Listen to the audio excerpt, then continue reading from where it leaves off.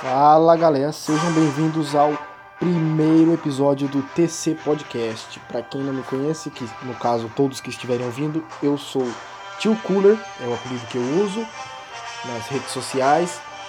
E há muito tempo eu estava com uma ideia de começar um podcast que falasse sobre basicamente tudo: música, games, cinema, tudo um pouco, de tudo um pouco, teorias da conspiração, principalmente, que é um tema que eu quero abordar muito. E eu estava à procura de um tema para poder começar. E eu acho que não tem tema melhor no momento do que falar um pouquinho sobre Vingadores, Guerra Infinita.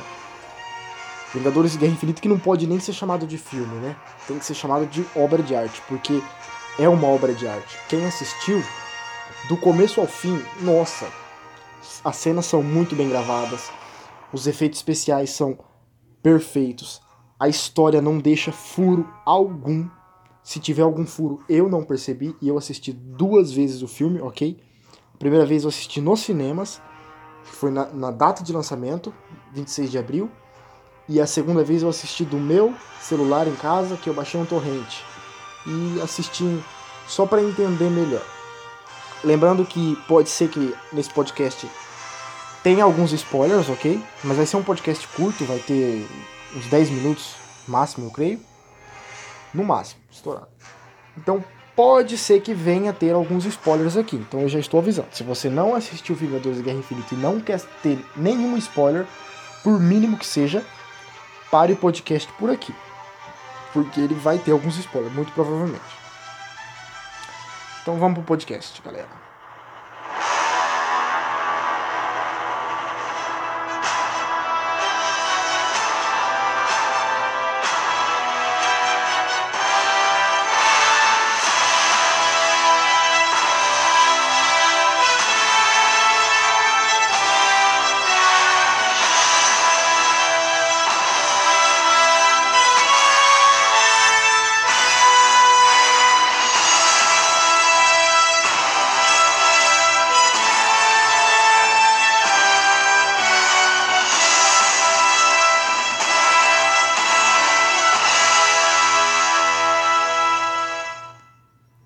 Bom, como começar um podcast sobre a Guerra Infinita, né?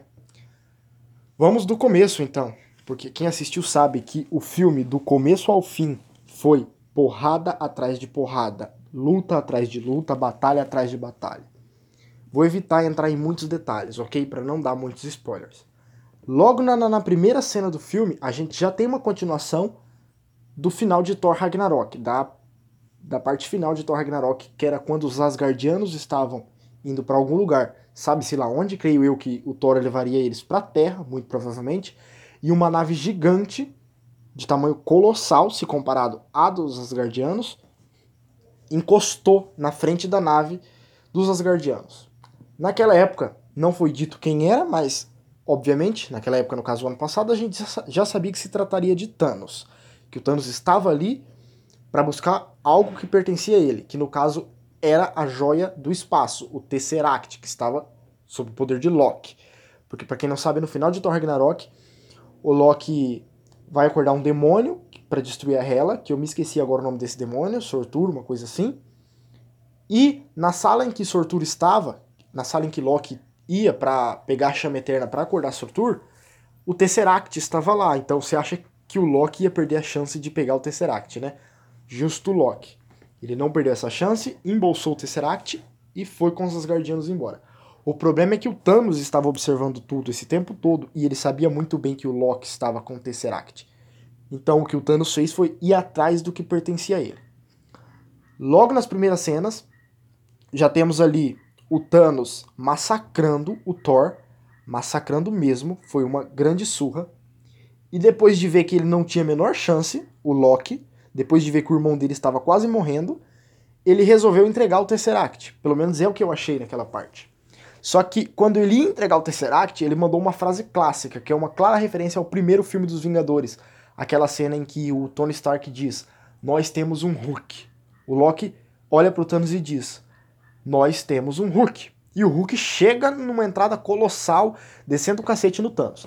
Nesse momento, os generais do Thanos até pensam em interferir, mas daí o, entre aspas, Lula Molusco, quem assistiu o filme sabe de quem eu estou falando, que no caso é o Corvus Glaive, disse: pare, deixe Thanos se divertir. O Thanos deixou o Hulk bater nele um pouquinho, mas depois o Thanos foi pra cima e a surra nele que ele deu no Hulk foi tão grande que o resto do filme inteirinho o Hulk não voltou mais. O Bruce Banner tentava se transformar em Hulk, mas o Hulk dizia não.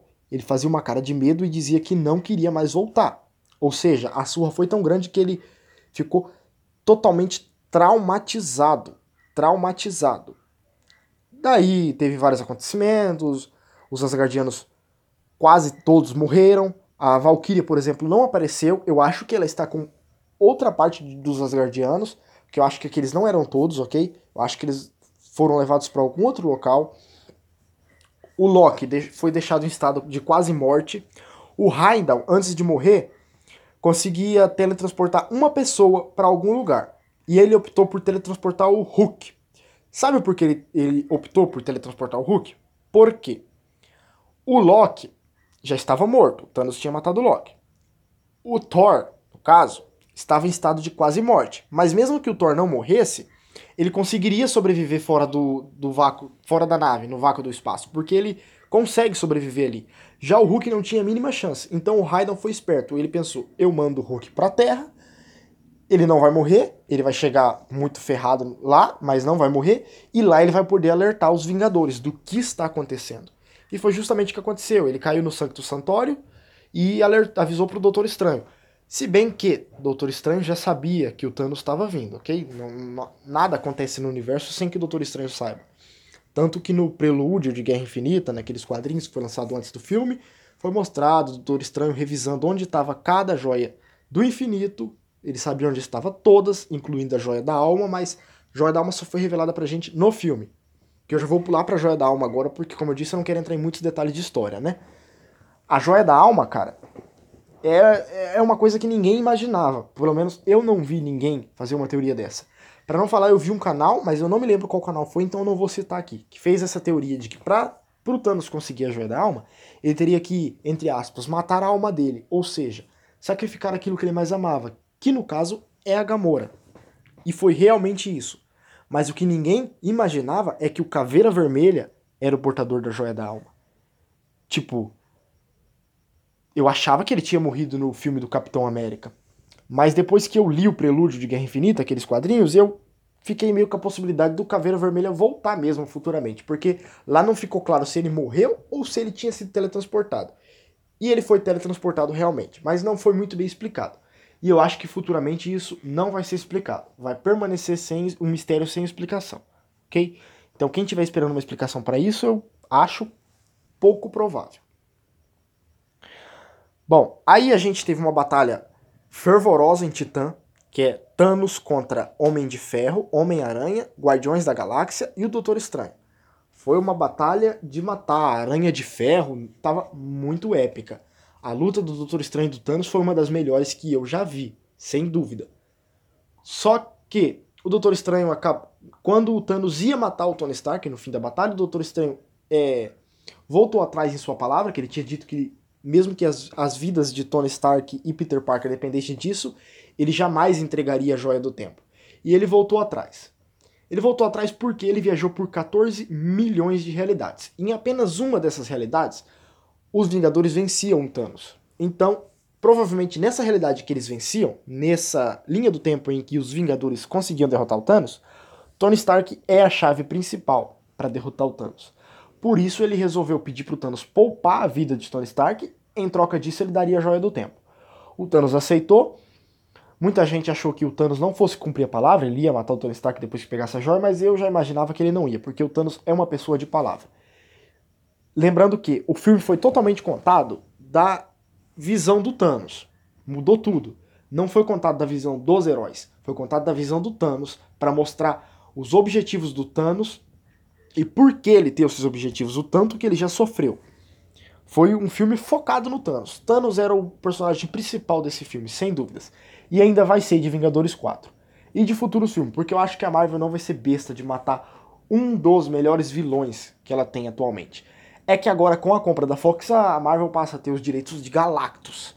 E Galactus também é um vilão muito foda, mas eu acho que dificilmente eles vão conseguir construir um Galactus igual construíram um Thanos. vai demandar de muito tempo e muitos acertos. E conhecendo bem a Marvel, acertos não é o que faltam para os estúdios da Marvel, né? Eles são quase perfeitos em questões de filme. E Guerra Infinita não ia ser diferente. Um filme que levou 10 anos para encerrar essa fase. Que ainda não foi encerrada, né? Então vai levar 11 anos, porque Vingadores 4 é o filme que encerra essa fase da Marvel. Que encerra esse primeiro arco de heróis com os Vingadores, entre aspas, originais. Que foram um dos poucos que sobreviveram, cara. Um dado legal. Os Vingadores originais não morreram. Que no caso é o Bruce Banner, Thor, Capitão América, Homem de Ferro, Viúva Negra, Gavião Arqueiro. Eu acho que são esses. Sim, 6. Esses 6 foram um dos poucos que sobreviveram. Dos Guardiões da Galáxia, apenas o Rocket sobreviveu ao estalar de dedos do Thanos no fim do filme, que matou metade do universo. Os Guardiões foram embora. Como eu já disse, a Gamora teve que ser sacrificada, mas eu acho que ela ainda vai voltar, até porque quem lê quadrinhos sabe que ela já foi pra dentro da Joia da Alma e voltou com a ajuda de Adam Warlock. Mas eu acho que o Adam só vai aparecer de Guardiões da Galáxia 3 pra frente. Então quem tiver esperança de ver o Adam em Vingadores 4, nem vai nos cinemas, porque ele não vai aparecer em Vingadores 4. Isso é uma coisa praticamente impossível. Seria corrido demais apresentar Adam e Capitã Marvel em o mesmo filme, porque mesmo que tenha um filme da Capitã Marvel, ainda vai estar muito recente, a gente não vai saber muita coisa ainda. Até mesmo sobre o Thanos a gente não sabe muita coisa, a gente ainda tem muitas dúvidas para tirar. Então seria idiotice enfiar um personagem do nível de Adam Warlock agora. É praticamente impossível isso. Nos trailers e sinopses que eu via de Guerra Infinita antes do filme, eu achava, um filme com tantos personagens, com tantos heróis, vai ser só porrada, não vai ter história, e a história que tiver vai ter muito furo. E eu mordi minha língua, porque o filme não teve furos, teve batalhas? Teve, e muita. Mas também teve muita história. E história bem contada, daquele tipo que prende a pessoa na sala de cinema, que você não quer nem olhar pro lado. Porque se você olhasse pro lado, ou você ia perder uma batalha foda, ou você ia perder um ponto da história muito importante, porque tudo que foi dito em Guerra Infinita é importante. Tudo que foi dito em Guerra Infinita serve pra gente poder entender Vingadores 4. Porque eu acho que Vingadores 4 será ainda maior que Guerra Infinita. Eu até acho que Vingadores 4 tem grandes chances de se chamar Avengers End of the Game, o fim do jogo, ou algo assim. Mas são só suposições. Ou, quem sabe, Desafio Infinito. Tem todo um contexto aí, pra quem lê quadrinhos sabe de onde eu tô tirando o nome Desafio Infinito. Seria um nome bem legal. Mas, então, como eu ia dizendo, Guerra Infinita não teve furos de história, as batalhas são épicas, os efeitos especiais são lindos. De 0 a 10 pro filme, não vou babar ovo, não vou dar 10, porque tem algumas coisinhas ali que eu senti falta e tal. Mas é compreensível, que eu não vou citar agora, porque vão falar que eu tô citando só erros. De 0 a 10 eu dou 9.8 pra esse filme. É a minha nota pra Vingadores Guerra Infinita. É um filme muito bom. Quem ainda não assistiu, tá esperando muito, né? Não sei dizer se o filme ainda tá em cartaz, se eu não me engano. Aqui na minha cidade já saiu de cartaz. Mas o Blu-ray tá aí. Mês que vem tem o lançamento do Blu-ray, a versão digital. Quem ainda não assistiu, eu recomendo muito. Comprem o Blu-ray de Guerra Infinita. Vocês não vão se arrepender de jeito algum. É até melhor comprar o Blu-ray do que assistir no cinema, porque no cinema você tem que pagar pra assistir as vezes que você quiser. Com o Blu-ray, não. Você pode assistir 20 vezes seguida. E acredite, você pode assistir Guerra Infinita 20 vezes seguida, que as 20 vezes você vai se arrepiar, se emocionar, e você vai amar o filme. O filme é uma mistura de tudo. Ação, tem um pouquinho de comédia, principalmente Thor e Guardiões da Galáxia, é muito legal. O Thor chamando o Groot de Árvore, meu amigo Árvore, é bem legal. Tem os momentos emocionantes que faz chorar mesmo, tipo o sacrifício que o Thanos teve que fazer de matar a Gamora. Eu chorei igual uma criança mesmo. Tem momentos pra gritar de emoção, como por exemplo a cena do Aranha de Ferro, ou a entrada triunfal do Capitão América na batalha em que tá tendo com o Visão e a Feiticeira Escarlate, o Capitão América sai das trevas, entre aspas, assim. É muito épico. Tem a Hulkbuster voltando, com o Bruce Banner usando a Hulkbuster, que, cara, também é um alívio cômico muito legal. Muito legal. Tem o Peter Quill fazendo merda, como sempre, impedindo os Guardiões e parte dos Vingadores de derrotar o Thanos logo no meio do filme. Eles tiveram a chance. A Mantis pôs o Thanos pra dormir. O Homem-Aranha tinha tirado mais de 95% da manopla. Mas o Peter Quill foi lá e fez merda, acordou o Thanos e o Thanos puxou a manopla com a ponta dos dedos e trouxe a manopla de volta. Mais uma burrada do Senhor das Estrelas. Mas dá até pra perdoar, cara, porque ele ficou sabendo naquele momento que o Thanos tinha matado a Gamora. Então, imagina como tava a cabeça do cara naquele momento. Tava a mil. A cena do estalar de dedos é simplesmente emocionante. Depois que o Thanos estala os dedos, a gente vê o Soldado Invernal sumindo primeiro. É a primeira pessoa que eu me recordo de ver ele sumindo. E eu me emocionei, porque Soldado Invernal e Capitão América são meus personagens favoritos. São caras que eu gosto muito de ver. E ver o Soldado Invernal sumindo ali em primeira mão, cara, foi emocionante demais. Sem dúvidas, a cena mais emocionante depois do estalar de dedos foi a morte do Homem-Aranha. Ele estava desesperado, o sentido aranha disparou e ele sabia que ele ia morrer. Ele se desesperou naquele momento. Ele agarrou no Tony Stark e disse: "Eu não quero morrer". Foi tenso essa cena. Muito tenso. Muito triste também. Então, 9.8 é a minha nota pro filme. Quem ainda não assistiu tá perdendo muita coisa. Tem que assistir o filme. Comprem Blu-ray, quem tiver condições, porque vale muito a pena. É isso, galera. Esse foi o primeiro episódio do TC Podcast. Espero que você tenha gostado. Como eu disse no começo, eu não entrei em muitos detalhes da história, porque o objetivo desse podcast era só opinar sobre o filme, dar minhas opiniões, e não dar spoiler. Pode ser que eu venha fazer um podcast mais pra frente, dando bastante spoiler, mas eu acho desnecessário, depois de tantas pessoas já falaram. É porque esse é o primeiro podcast aqui do vou chamar de canal aqui, né? Então eu só tô fazendo um teste. Eu estou preparando 2 podcasts gigantes pra trazer sobre cinema. Um é contando a história da DC Comics nos cinemas e um contando a história da Marvel Studios. O da DC Comics eu acho que eu consigo contar em 2 ou até um podcast. Já o da Marvel vai 3 ou 4 podcasts, ok? Isso é uma preparação para mim poder fazer um podcast gigante comparando DC e Marvel nos cinemas, vendo os erros da DC e os erros da Marvel, porque a Marvel também tem muitos erros.